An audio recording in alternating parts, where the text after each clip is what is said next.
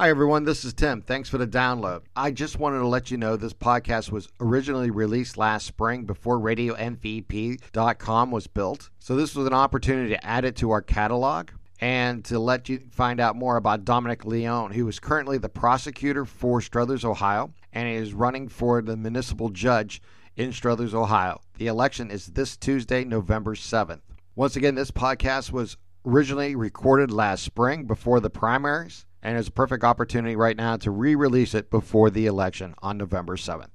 Once again, this is my conversation from last spring with Dominic Leone, the current prosecutor for Struthers, Ohio, who is seeking to become the judge at the municipal court in Struthers, Ohio.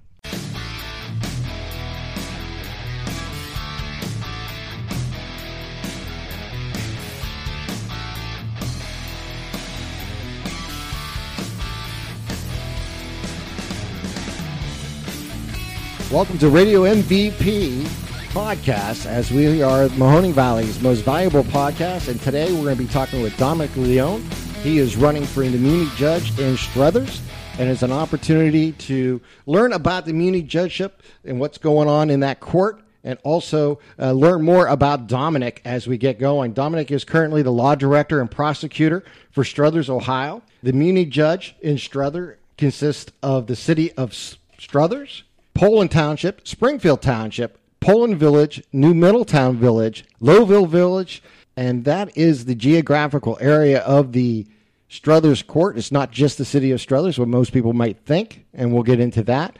Dominic has prosecuted over 15,000 cases as law director, and he has a vision for the court where he's looking to add a drug court, a veterans court, and a knights court, and we're going to get into that. Dominic has also been endorsed by the 224 Corridor Democratic Club and the Young Dems of Mahoning County.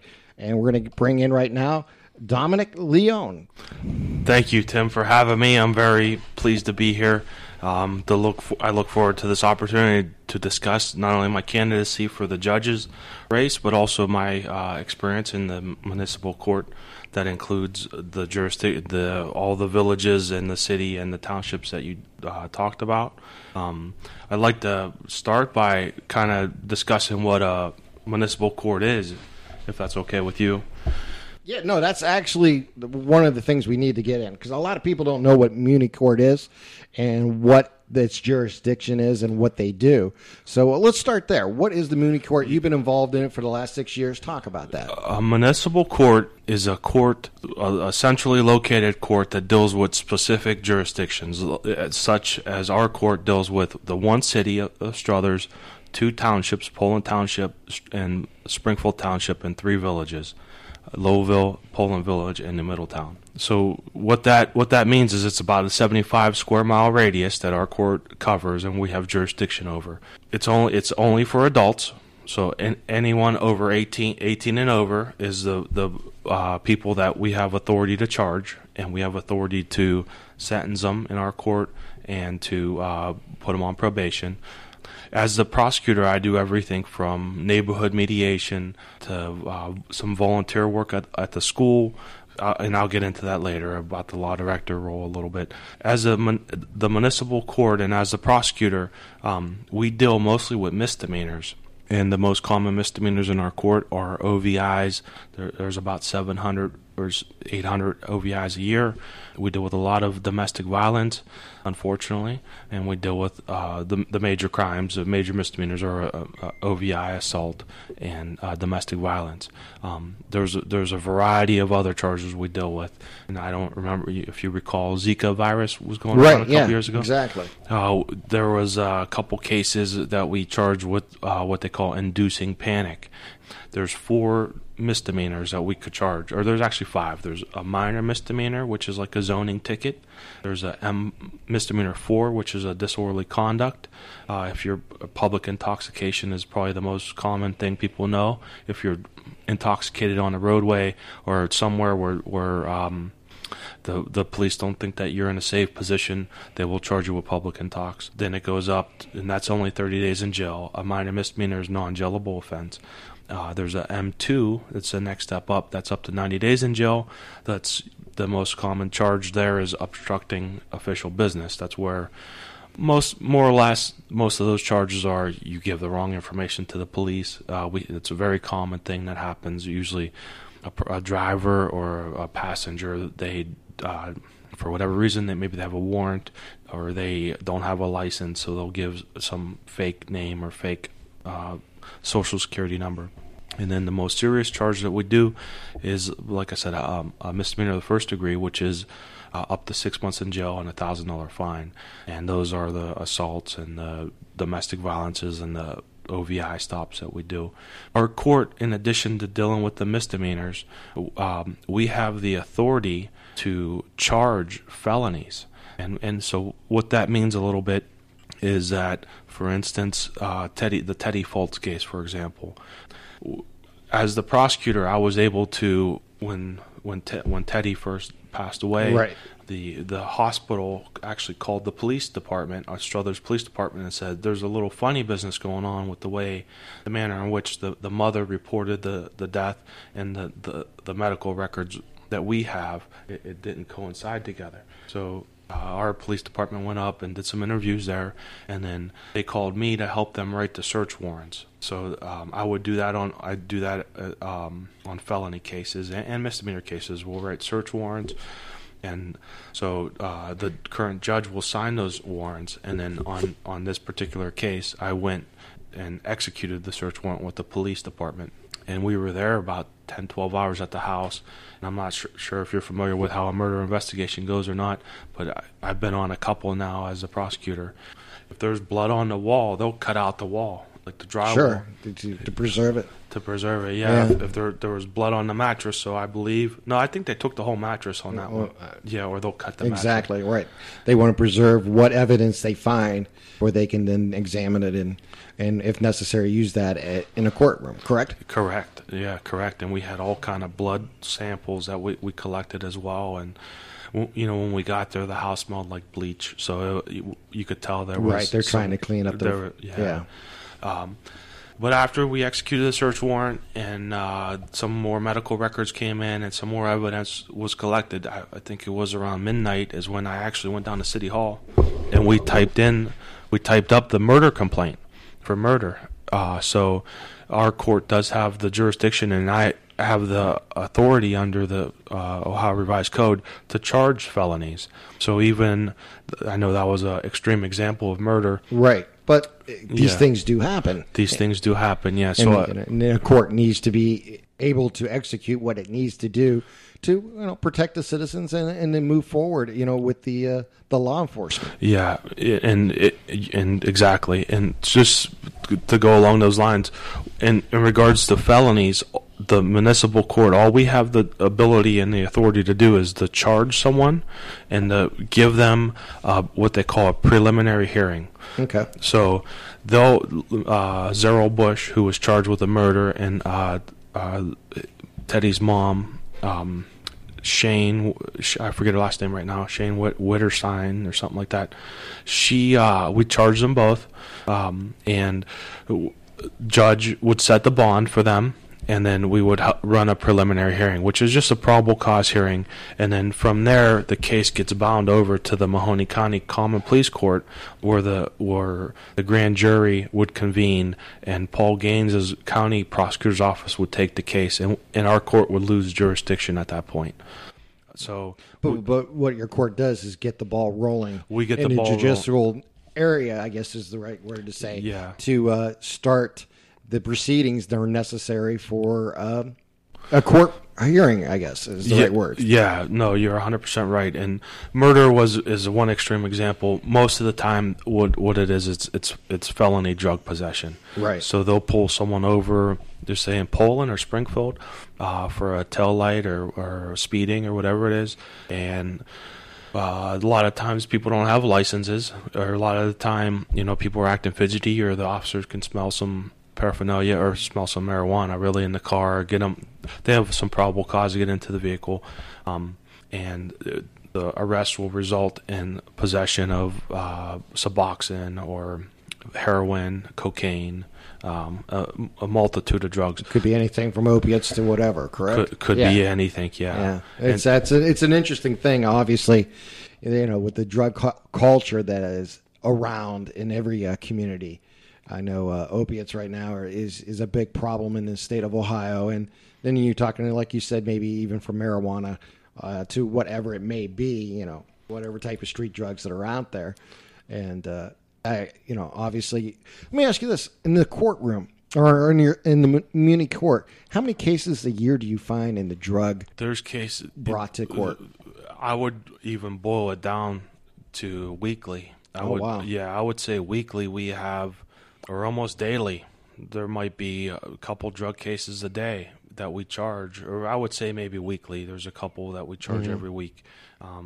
It's slowed down a little bit, but it's still prevalent. Yeah, it's still prevalent. It's still a weekly occurrence. The fire departments and we used to charge differently. Now there's like a Good Samaritan law where we don't charge with drug possession if you're calling to revive a victim. So we kind of got that going on a little bit too, but it's a weekly thing, and especially you cover in our geographical area. There's a lot of felony drug possession, felony drug trafficking, and some other felonies that happen too. And when you look at the court in general, obviously Judge Lanzo has aged out of his opportunity to run again. He's over 70, and that's where the cutoff is in the state of Ohio. Talk about the court, the way it is today, and maybe what vision you have for the court in the future. Judge Lanzo was a mentor to me. I don't have anything really bad to say about him. I think of him almost like a father figure. It's bittersweet to see him have to retire, but with that comes an opportunity for change. A new generation, exactly. And I think that's a good thing for the court. All courts across the state of Ohio. I mean, there's nothing wrong with age. There's nothing wrong with experience. As a matter of fact, you salute that in generally speaking terms. But in the same vein, it's also great to have an opportunity for new generation to take over and make their mark on a community. And that's, I think, what we get with the term limit, with the age limit and the opportunity now in the Muni Court here in Struthers for a new direction. 100%. That's where I believe strongly enough that I put myself through this judicial campaign that I believe that it's time for change. And it's nothing against Judge Lanzo, because like I said, I think of him like a father figure, and I think he does a great job. But my ideas and I have a fresh perspective and a fresh outlook on the court. It encompasses a lot of different areas, and hopefully we have enough time to discuss we have them. plenty of time. All right. What I was going to say is, you look at the court in general. I mean, obviously, I've had the opportunity to see you speak a couple different times, and you mentioned, there's nothing wrong with old school, the way the court is run. Talk about the way the court is run today and how you would hope to make changes to that. Presently, right now, we have 3 morning sessions of court, Monday, Wednesday, Friday mornings. I usually get there at 8:30 to review all the charges coming in and prepare the cases for that day. And then the judge will usually get there, give or take, around 9, and he likes to leave, 11:30, 12. So we have about a 2.5-hour window to get about 30 cases done. Some people call it like a rocket docket kind of situation, but most of our cases are traffic cases. There's out of 30 cases, there might be 15 that are traffic. They're just stop signs, speeding, zoning tickets. Typical violations that happen. Typical violations, everyday violations that happen. Right. And then you'll have 10 to 15 cases that are assaults. Not all 15. No, I understand. You'll have different varieties of maybe that. So you'll have a couple assaults. You'll have a couple inducing panics. You'll have a couple felony possessions with preliminary hearings set. You'll have a couple of OVIs every day. To get back to your question of how the courts ran, so it's run. It runs pretty smooth, but I sit in the prosecutor's office and I deal with the victims and the families and the police officers and defense attorneys and the witnesses of crime. We check them all in for court.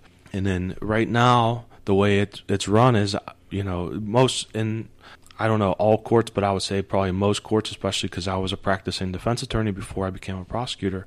The prosecutor is one of the most powerful people in the courtroom because they're my cases, So usually the prosecutor's role is to meet with all the people and the victims and witnesses of crime, the police officers, and all the people that have a stake in it.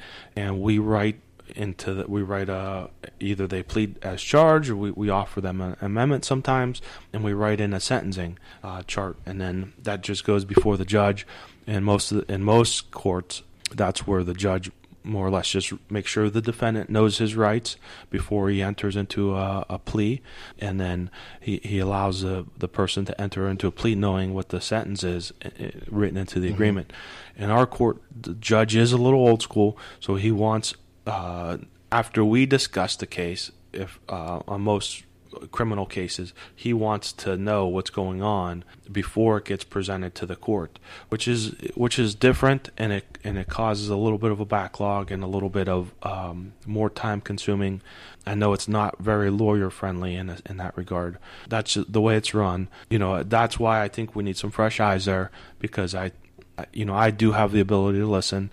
I think more so than a lot of some of the people who are seeking the same position. Yeah, then there you go.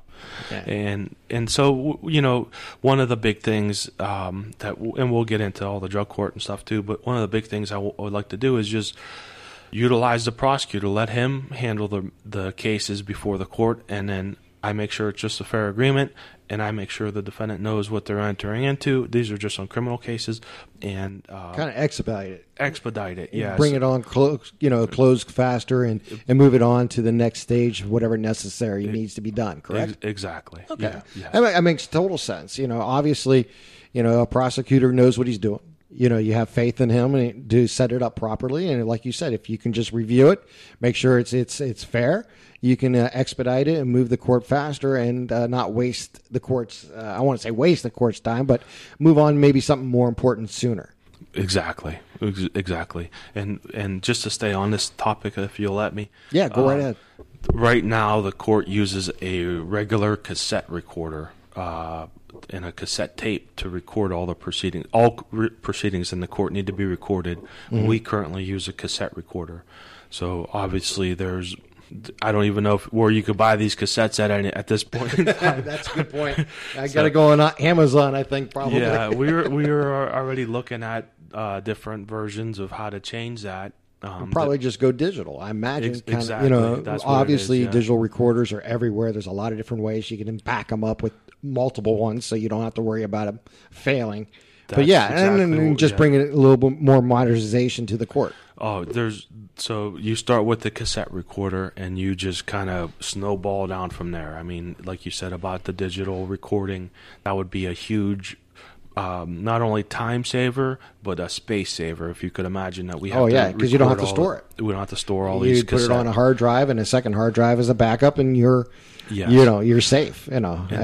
At least I would think so. Yeah, and it's that, and it's also some attorneys for whatever for a variety of reasons they need a copy or a transcript of the proceedings. So the bailiff will have to go listen to the cassette recorder of that day, fast forward or rewind it to the specific case, and make a copy of that transcript to be transcribed for the attorney. So there's a, like I said, it would snowball if you just make one little change like that.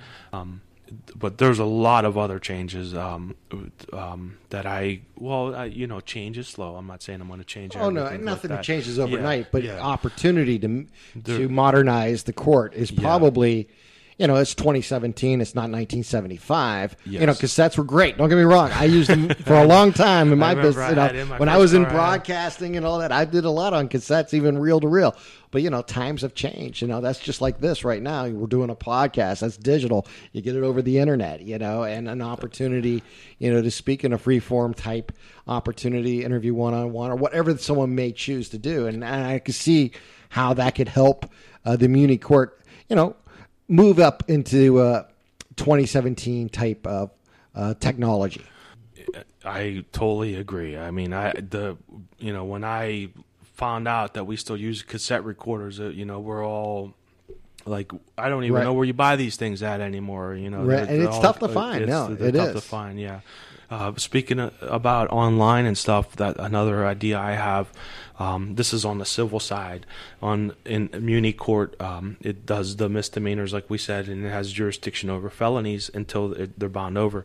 On the civil side of things, the municipal court handles small claims cases and small civil cases up to $15,000. They're considered small because otherwise, of the numbers. Yeah, because of the numbers, and about 600 eviction cases a year. So, but right now, those cases, for the most part, are being handled on the same days that the criminal cases are being handled on. But going back to the online and the technology, most courts have these small claims forms, and because a lot of these people that file small claims and file evictions, they are what they call pro se filers. What that means is they don't have an attorney to represent them, because it doesn't really make sense if you're suing someone for $200 to go hire an attorney for $1,000. Correct. So small claims court is what they use. I don't know if they still use that term, but no, they do. Yeah, no, they do. They still use small claims court. So, going along the lines of change, you could imagine that I want to, as a millennial, I want to put some of these things online or make the court more user friendly in a lot of ways. But I think there's a need to make these forms available online or at our clerk's counter. Not only the small claims forms, but after you get a judgment, how to execute on the judgment, how to garnish a person's wages, how to attach their bank account, how to proceed after that. These forms are readily available in other courts. I would like to make these things available in Struthers Municipal Court, because you have people from Springfield, for example, that live more or less a half hour away, right? And why make them drive down to Struthers Court to get a form, drive home, fill it out, drive back or send it in to do it, when you could maybe go online and print it fill out. it all out, fill it out, or mail it in, or whatever the case may be. Exactly. It just expedites the whole process. And brings it out faster. Like you said, there's nothing wrong with old school style, and I have nothing against that. Matter of fact, there's some things that everyone loves that it's still old school, but to bring it up into technology that's available in 2017 makes a lot more sense for everybody involved, and not just those who file in the claims, those who prosecute the claims, or those who are judging it. It brings it all, ties it all together and brings it a faster result, I believe, probably for those who will be using the court. 100%. And there are other courts. I know in Franklin County, for example, they are online filing, so you could actually file a small claims case right online. You could file an eviction right online. I'm not saying that I'm going to do that in my first term or within the first couple of years, but that's the way of the future. It's an opportunity to move the court forward. And that's exactly what you've been talking about. And we're talking with Dominic Leone III. He is running for Muni Judge in Struthers. I'm Tim Continenza. This is Radio MVP podcast, and Dominic Leone has been endorsed by the 224 Corridor Democratic Club and the Young Dems of Mahoning County, and we are talking about his race for the Democratic nomination of the Struthers Municipal Court, as he has, like I said, been endorsed by 224 Corridor and the Young Dems. Dominic has prosecuted over 15,000 cases, and he's looking to bring some changes to the court and bring it up to date. One of the things we talked about before is, I heard you talk about, I should say, is the drug court and veteran courts. What exactly are drug courts and veteran courts? Drug and veterans courts are more or less what they call diversion programs or diversion courts. There's also a licensed court, too, that I'm interested in starting.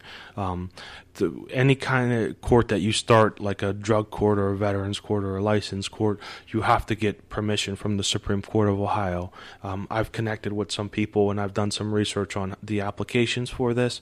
It's pretty smooth sailing as long as you have a commitment from the judge that you're going to have these people in the program for 8 months to a year, because those are the most successful. Those are the target goals for success rates. But more or less, what a drug court is, it's an opportunity for someone that's charged with. We think of these felony 4s and felony 5s as in our court, it's a big deal. But if you take these downtown to the common pleas level, these are crimes that are low level felonies. So it's an opportunity for us to save money by not having the county deal with the low level felonies. It's an opportunity for the defendant who lives locally to take advantage of some of the local services that we could connect to them. So, for example, if someone is pulled over and they have, just say, a bundle of heroin on them, it would be charged as a felony 5, which is the lowest level felony. We would have to amend that to a misdemeanor of the first degree, so it would be like attempted drug possession. Mm-hmm. They would plead into that and go into the drug court. They would look at a maximum time of 6 months in jail, and more or less, it's like a weekly court. So that's why I consider myself to be like a more full-time focused judge, because I want to have a drug court. You have to have a full-time focused judge. The person that pleads into the drug court would have to come in front of me, connected with Breaking Point or Turning Point. I forget. Turning Point is one of the local counseling centers. I think it's Breaking Point is one of them as well. There's Meridian. There's a few others, but more or less they're connected with a counselor. So they would go into counseling, and they would go into a drug prevention program. They would, and they'd be overseen by the court. Perfect. I couldn't have summarized it. Yeah, as we get into it. Yeah, random drug testing. They'd have to call a number. So this actually saves the court. I would assume a lot of paperwork and money by having actually a drug court. I believe it would save not only first of all, there is a fund already set up for these services. It's an indigent drivers fund, and we don't utilize it that well in Struthers now, and I'm still gathering the data on that. So maybe we can meet again and talk more about that. But this is not money to the taxpayer kind of situation. This is, the money comes out of the taxpayer pockets when we don't address these drug issues, because they get sent downtown, they get put on probation, and they're out on the streets the next day doing drugs. And then you're getting in that cycle where they just keep coming before someone on the bench, and you're in a situation where these individuals don't have an opportunity to make change. They don't have an opportunity to make change. They're overdosing. We use Narcan to revive them. Not only one. I've seen officers use up to 30 vials of Narcan to revive people. And then you only got $300 or $400 into each bottle of Narcan, but you also have the ambulance ride. You have the hospital visit, you have the jail stay, you have the transportation cost back and forth to the court, and it's just a revolving door, because when they go downtown, these are low levels to them because they deal with murder and rape. Right, they have much higher degrees of necessity to put first. Yeah, and it is what it is, and so we. I think our court needs to adapt to what the society needs. The needs of society are right now, and so I think having some of these drug offenders come in once a week, get a job, get your license, get your family straightened out, come in once a week, report to me, tell me how you're doing with your family, with your license, and more or less get people back on their feet. Give them that opportunity to turn themselves around. Yeah, and in the same breath, though, if someone is flunking a drug test, it's already set up. They're going to jail 3 or 4 days the first time. They're going to jail 10 days the second time. Third, it's a progressive. It's already kind of set up so. They fail at there's a way to handle it. There's a way to handle it, and if someone's not complying with this, I got them because they pled to a misdemeanor first degree. I could sentence them right there to 6 months in jail. And then I see exactly how that works. So basically, it extradites, it gives them a second chance, and if they do not are unable to fulfill the obligation that is in front of them from the court has a way to handle it and to put them in the situation, because like you said, they've already pleaded guilty to a high degree misdemeanor. Correct. All right. Now, and the Veterans Court is very similar to that. A Veterans Court is, obviously you have to be a veteran. Most of the time we see veterans get OVIs too. There's a lot of substance abuse problems and a lot of mental health issues that come with serving our country, unfortunately, and I think we need to treat our veterans a lot better. But it's the same setup. You plead to a charge and you come to court and you get connected with mental health. So you get evaluated first, like drug court. You'd get evaluated for your needs, and then you'd have to comply with the recommendations of the counselors and the evaluators. And then you come to court every week, and you tell me, you got a job, you got a license, your family's together. You have to stay in the program for 6 to 8 months. So right. So basically, gives them the same type of opportunity to report to the court to show them that they're making progress and that they are going for it. Now, do these individuals in either court have opportunities to maybe expunge their records in the future? Oh, that's I didn't get to that far, but yeah, as a part of the drug court and the Veterans Court program, if you plead guilty and you successfully complete the program, your charge is automatically dismissed and expunged. So that's the carrot as well over their head. So that's the ultimate opportunity for these individuals who enter either a drug court or the Veterans Court. That is the ultimate opportunity for them to, you pled guilty. Let's get you situated so you don't break into people's houses or cars, and let's get you on your feet and be a productive member of society. That's perfect. Now, I know we talked about how the courts run today is 3 days a week in the morning from basically 9 a.m. to about noon. I know you're talking about having a night court. Now, what advantages do that bring to the Muni Court? What I have been finding, I've been doing 6 or 7 years, depending if you want to count my time when Carol, the old prosecutor, the retiring prosecutor, trained me for about 8-10 months there. But what I find to be a consistent problem in the cases that we handle are most people have jobs. So, for them to take off to fight a speeding ticket or a red light ticket or even to be a witness or a victim of crime and to have to come to court to testify is a burden on them because they have to miss work, one. So they have to call off. They only have so many days to call off work. And most times, unfortunately, our cases in our court get reset, but I don't think it's just our court. I think that's a common trend through it. Yeah. So as a prosecutor, it's a problem for me to get some of the victims and the witnesses in now. So and even the defendants, when it comes to traffic cases, they miss work. To come to court, it gets reset a couple times, and then even if you want to talk about zoning cases too, the city or the township will cite someone for Poland Township will cite someone for a zoning issue. They have to miss work to come to figure out what's going on with their car that was had a spare tire on it or unlicensed, or something parked in their yard. Something parked in their yard or trash, or litter, a sign put up or something like that. I mean, there's a lot of different violations. A lot of people don't even know they are in violation of a code because, let's be honest, not too many of us, make a phone call or look on the internet to find that out. But when they do, obviously there has to be a way to remedy it. Yeah, and our zoning officers, to their credit, they do give a lot of warnings out to people. And it's usually the repeat offenders that get cited for no gutters, siding off, blight of some sort. Blight in a variety of degrees, And so, but those people need to miss work to come to court. Most of the time they work it out with the city or the zoning officers before they come to court. But I have the zoning officers at court, and we work it out together, and they'll plea.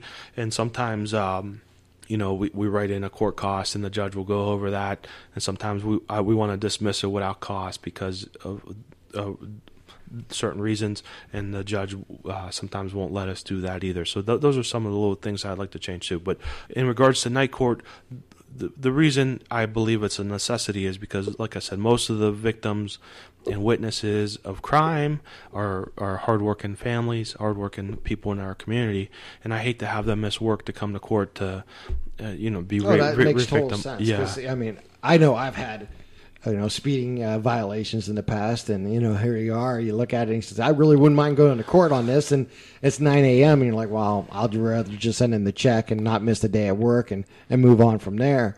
But there's times where you want to go to court just to exercise your right. That's what I've had probably hundreds of traffic cases over the years, and people really.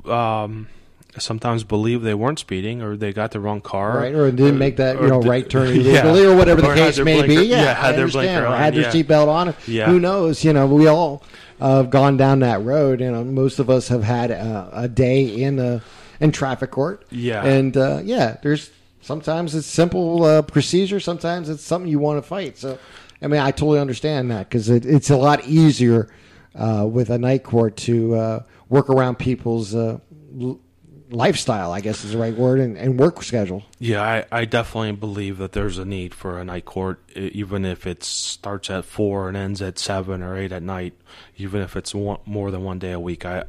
There's a big need for that, just from being at the court for 7 years, and I practiced there for 3 or 4 years before that. So there's a big need to have people available to come to court from the prosecutor's end, and to exercise their rights, as you were saying, from the defendant's perspective. I think it just makes sense in these days and times that we live in. I know everyone talks budgets about courts and how much it costs and what it does and how you stay in budget. And obviously, you mentioned earlier there's a fund for the drug court that is available, and you're looking into that opportunity.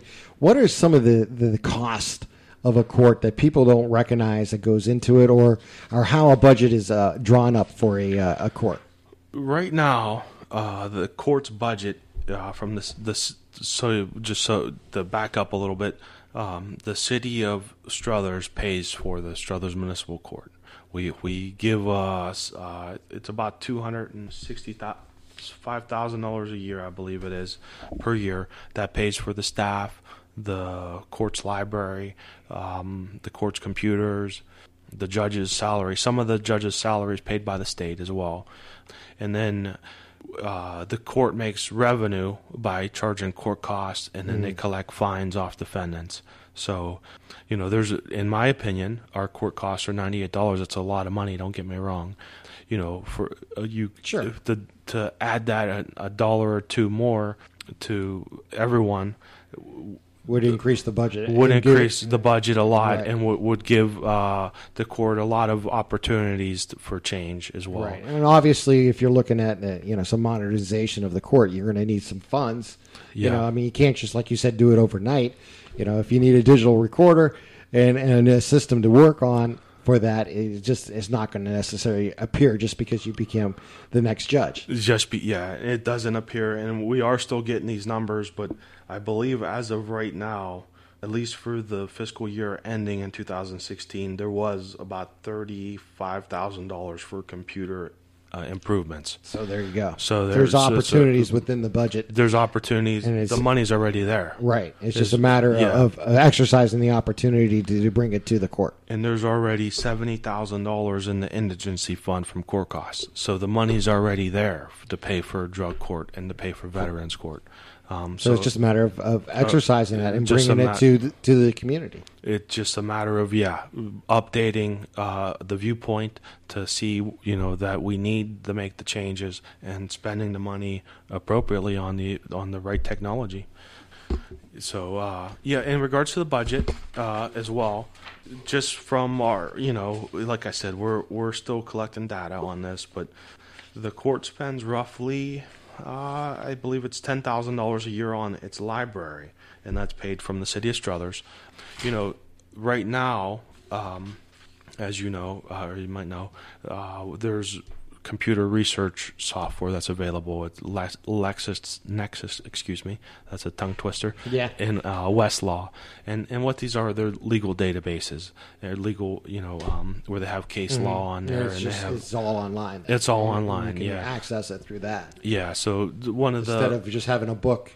In a traditional library tense. Yeah, as old school, there's a lot of good to that. Don't get me wrong. Oh no, I'm sure there is. Yeah, but it's just an opportunity, like you said. It's just an opportunity, so we don't have all the the $10,000 worth of books every year, we could go a digital route. Go a digital route where it's a few $100s a month. Will immediately save the city, $5,000 to $5,000 or more dollars every year. Makes total sense, and then you can make it access to those who need it. Correct, and then you could access everyone that needs it. Yeah, and again, like you said, it modernizes the court. It can save some the court money and put it into better use and better opportunities for serving the community. 100%, yeah. And I do have a master's degree in economics, so I have a lot of experience with dealing with numbers and studying budgets. As a law director, my budget in my office is $115,000, and I work with City Hall now on the budget, and that's one of my other. I don't know if you want to call it a platform item or platform idea, or one of my ideas is, it's really not an idea. It's just it's just a reality of the situation. Is I do work with City Hall right now. I've been working with City Hall for 6 years on budgets. I go to city council meetings that, we have summer recess coming up, or in a couple weeks here. But, sure. We work on the budget. It's like a budget workshop. It's a whole ordeal that we do. And the mayor is real involved in them. And we have a really good relationship with the mayor and with city council. So unfortunately, the way it is right now is the court, for maybe reasons I don't even know, doesn't have a good working relationship with the budget with City Hall at this time. So that's one of the things that I think. Try to make a transition of working with the city and the court, make that transition a lot more smoother, and to bring more to the community. That's what it's all about. I mean, that's what a court does, is serves the community. And I can understand exactly what you're saying. Tom, let's talk a moment. Let's backtrack a little bit. I know we got right into this from the beginning, but you're from the area. You're originally from Struthers, correct? Actually, I grew up in Youngstown. I grew up on the south side of Youngstown. I went to St. Matthias Elementary School, and then I moved. My family moved to Struthers, and I went. Well, my cousin lived in Struthers, so I played like the Little Wildcats football, and I grew up with a bunch of guys from Struthers, and then it was natural for me to just go to Struthers High School. I went to Struthers High School, graduated in 1996, went on to graduate from the Ohio State University. Yeah, not wrong with that. Yeah, and they are a good business school. And then after I graduated from Ohio State, I worked at BMW Financials for about a year or so, and then I went on to, I wanted to get a PhD in economics is really what I wanted to do, but I ended up getting a Master's of Arts degree in economics from Youngstown State, where I got a scholarship to go there. And I was a student teacher at the time as well. And my paper in graduate school was about forecasting crime rates, believe it or not. We studied how unemployment rate and school graduation rates were related to property crime. So we did like this forecasting model. Mm-hmm. Economics is all forecasting. Right. So we forecast, that was my paper. Your thesis. So yeah, that was my thesis paper, yeah. Wow. It's interesting. Yeah, it's interesting. And how it came about later on. Now you went from there to law school? From there, actually, I got a job at Allstate Insurance. I was an underwriter. I managed maybe it was about 25 or 30 people that were underneath me. Mm-hmm. I was like a middle manager of underwriters. More or less, the way that worked was people that, if they got in a car wreck or whatever, if they didn't get approved for a renewal, their policy or their policy, would come to the Allstate, our underwriting department, and we would review it to see if we could write the policy or we would deny the coverage. So I worked there for about a year, and I got real good at reading the guidelines and stuff. And I don't know, a couple people suggested I go to law school, and then I started really debating it, and I ended up going, and it was, I went to Thomas Cooley Law School. It's up in Lansing, Michigan, and it's real close to Michigan State. So I used to always study at the Michigan State Library. Mm-hmm. It was a lot bigger. Yeah. But those two schools, I believe they were connected at some point, and they split off, and now I think it's even called Western Michigan Law School. It was a rule. I guess they had, what they say is they let a lot of people in, and there was 1,000 of us that entered the class, and only 300 of us graduated. Wow, 70% dropped out. Yeah, so 70. I know. Yeah. 30% success level. That tells you those who are determined to get through and have a desire to continue on in that profession. Yeah. Oh, yeah. So there was, regardless of the dynamics of the class or whatever, but there was generally about 100 people in each class. Only the top couple people got an A, and everyone, and then it went from there. So many people got an A, so many people got A minus, B, B plus, B minus. So many people got an F. So not natural progression. People just flunked out or didn't continue. Decided this wasn't for them. After law school, I worked in law school. I worked at the Attorney General's office in Michigan. I worked in the Charitable Trust Division, and we reviewed when people gave money to charities. I worked in that office for about a year or so in law school, and I learned a lot. I took a lot out of that, and then my dad got sick, and I moved back to the area to help my dad. He got I understand cancer, and that brought me back to the areas when family got ill, and and sometimes you stay after that fact, and you make your life here. But it's interesting. So you became law director when here in Struthers? I ran for law director in 2011. I believe I was 32, 33 at the time, and I think I use that as a platform for the young Dems, to get young people involved, because I think I'm one of the youngest elected officials, or I was at the time, in the area, in a position, to be the city's attorney and the prosecutor of the municipal court. So I ran in 2011, and Carol, like I said, trained me for 8 or 10 months before I took over. I took over in 2012, January 1st, 2012, and then it's a 4-year term. So after the first 4 years, I ran again in 2015, and I won again. And here I sit as the city's attorney elected. Which gave you the opportunity to really learn about the court that you're seeking to become the judge of, and that is, of course, the Struthers Municipal Court judgeship. That's open. It is a open race for the Democratic nomination.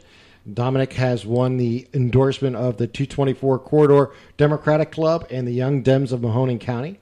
As we mentioned before, he's prosecuted over 15,000 cases in the Struthers Community Judge Court, I should say. And some of the things he's looking to do is bring a drug court, veteran court, night court, and modernize the court with just bringing it up to date with maybe a digital library and maybe digital recordings and other necessary needs to modernize the court. 100%. That's why I believe that I'm the best candidate for the job. I do want to be a full-time focused judge. I think that what separates me from my other from my opponents. I think they want to just run things as they are and be more full-time focused on their practice. My opponents, just so you know, they are practicing criminal defense attorneys. I'm the prosecutor. So exactly. And you work within the court every day. I work in the court every day. Not only in the court, but I work with City Hall every day on writing ordinances, lawsuits. When I first started, there was an explosion down at the sewer plant, and it just ended in there's a big civil litigation case going on still, actually, for the last 6 years. There's a number of lawsuits that we've handled at City Hall. I'm the lawyer for the city as well as a prosecutor. One of the great things, I was talking to you prior to start this, is I says, you got one of those great names, Dominic Leone. I says, the first thing I said is, I know he's not the pitcher at the major league level. Played for the Seattle. I think he's with Texas or something like that right now. And then you mentioned that there's been quite a few. It's a common name. It's a common name. The Leone name is just a common name too, in this valley. Unlike Continenza, which is not. Yeah. So there's a big family of Leones. I'm not related to some of the Leones in Boardman, or some people will ask me if I'm related to some of them in Canfield. only my grandfather and their generation would know. Unfortunately, my grandfather's not alive anymore, but he had a big family though, Right. And his grandparents, did probably some relation down the line. I don't know. I have a cousin, Dominic Leone. I have two cousins. The last name is Muto, Dominic Muto, and his son Right. is Dominic. My dad's name was Dominic. So it's a very prominent name within your family. Within now, my you had family. an interesting thing that you were Oh, telling me yeah, about. yeah. You were out actually campaigning, Yeah. knocking on some doors. Tell me about that story. I real was quick. going, this was a few days ago, I was going down Country Lane, and, I'm going door to door as part of my campaign. I'm trying to knock on everyone's door just so they get an opportunity to meet me and hear my ideas. And I knock on a real nice house in Poland, and they invite me in actually. And here they are. They're sitting at a big dining room table, and here they're judging. There's a Dom Leone writing contest down at YSU, they had a real kick at it, or real good time with it, but. They're judging the Dom Leone writing contest and judging. Right. And here I am. Here you're running for judge. Here I am. And your name is Dominic Leone. Yeah, here It's I am. perfect. Yeah, you couldn't write that if we tried. No, yeah. That's just wonderful. And I just saw her. The one lady that was there, I went to, there was a community dinner at St. Nick's and for handicapped people and developmentally delayed people, me. And she was working there, and she brought that up to me, and she's like, we had such a laugh about that, and we were joking about that for a couple of days, and that's amazing. And life has a lot of fun Yeah. things that can happen, and that's just perfect timing that you would be knocking on the door when they were judging their own contest under your name, or shared name, I should say, with the other Dominic Leone. Now, one of the things I wanted to bring up real quick is you're in the process of running for the Muni judge, and that is an important part of a community. Now, you've, like I said, been endorsed by the 224 corridor, and you've been endorsed by the Young Dems. Talk just for a moment. Just give me an idea of what you stand for and how the community of Struthers and the surrounding areas of that jurisdiction will benefit from you becoming the next judge. I stand for being really tough on crime, especially if you're violent towards children, the elderly, or women in particular. Or repeat offenders in multitude of crimes. But as a prosecutor, we see a lot of the same faces, unfortunately. So, as a judge and as a prosecutor too, I'm not, there's a lot of fairness that goes into charging people with crimes. We have to review all the cases that come in, all the criminal cases, and we have to make sure that they're fair and appropriate charges, and we don't discriminate in any way, shape, or form. As the judge, I want to bring that experience to the bench. I want to just make sure our families are protected. I believe, there is strongly enough that there is a drug problem in our area that the way to reduce the crime is to initiate some of these drug programs and veterans programs in our court, so we don't have the revolving door of the crime problem. I also want to help the community by, like you were talking about, modernizing the court so we could save money. We could have a lot more people have access to the forms that most of the people use the court for, as the small claims and the eviction process, and also just making sure. I've done a good job. I'm proud of my job, myself as a prosecutor. We've reduced the crime rate, and I know a couple years ago in Poland we cracked the top 5 list in the safest cities in Ohio, and Struthers we topped the top 50 list of top safest cities in Ohio.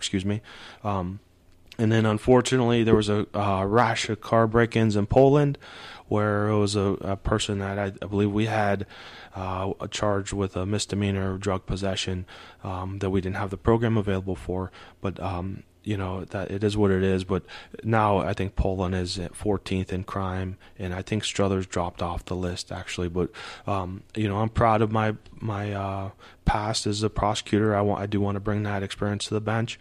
I think it's time to have a more cooperation with the police and a more user-friendly court. That's Dominic Leone. He is running for Democratic nomination for the Muni Judge here in Struthers. I'm Tim Continenza. I want to thank you all for listening here today. I know you have a fundraiser coming up. You want to mention it real quick? Oh, we have a fundraiser coming up this Sunday, April 2nd, 4 to 7 at St. Anthony's Hall. That's 100 Lowville Road in Struthers, Ohio. It's from 4 to 7. It's a spaghetti dinner. There'll be a bunch of desserts. There's a band there as well, and there's refreshments provided. All right. I just want to get you the chance to say that before I forgot. And once again, that is Dominic R. Leone III. He is running for Muni Judge in Struthers. And I want to thank you, Dom, for taking the time to talk to us and let people know more about your positions and how you can affect the city of Struthers and its court. Thank you for having me, Tim. I appreciate it. Thank you very much. All right. My pleasure. We'll be back. I'll see you all soon. We're going to do more of these podcasts throughout the time as we move forward with Radio MVP, your Valley's most valuable podcast, as we continue to move on with Radio MVP. I'll talk to you all soon. Bye.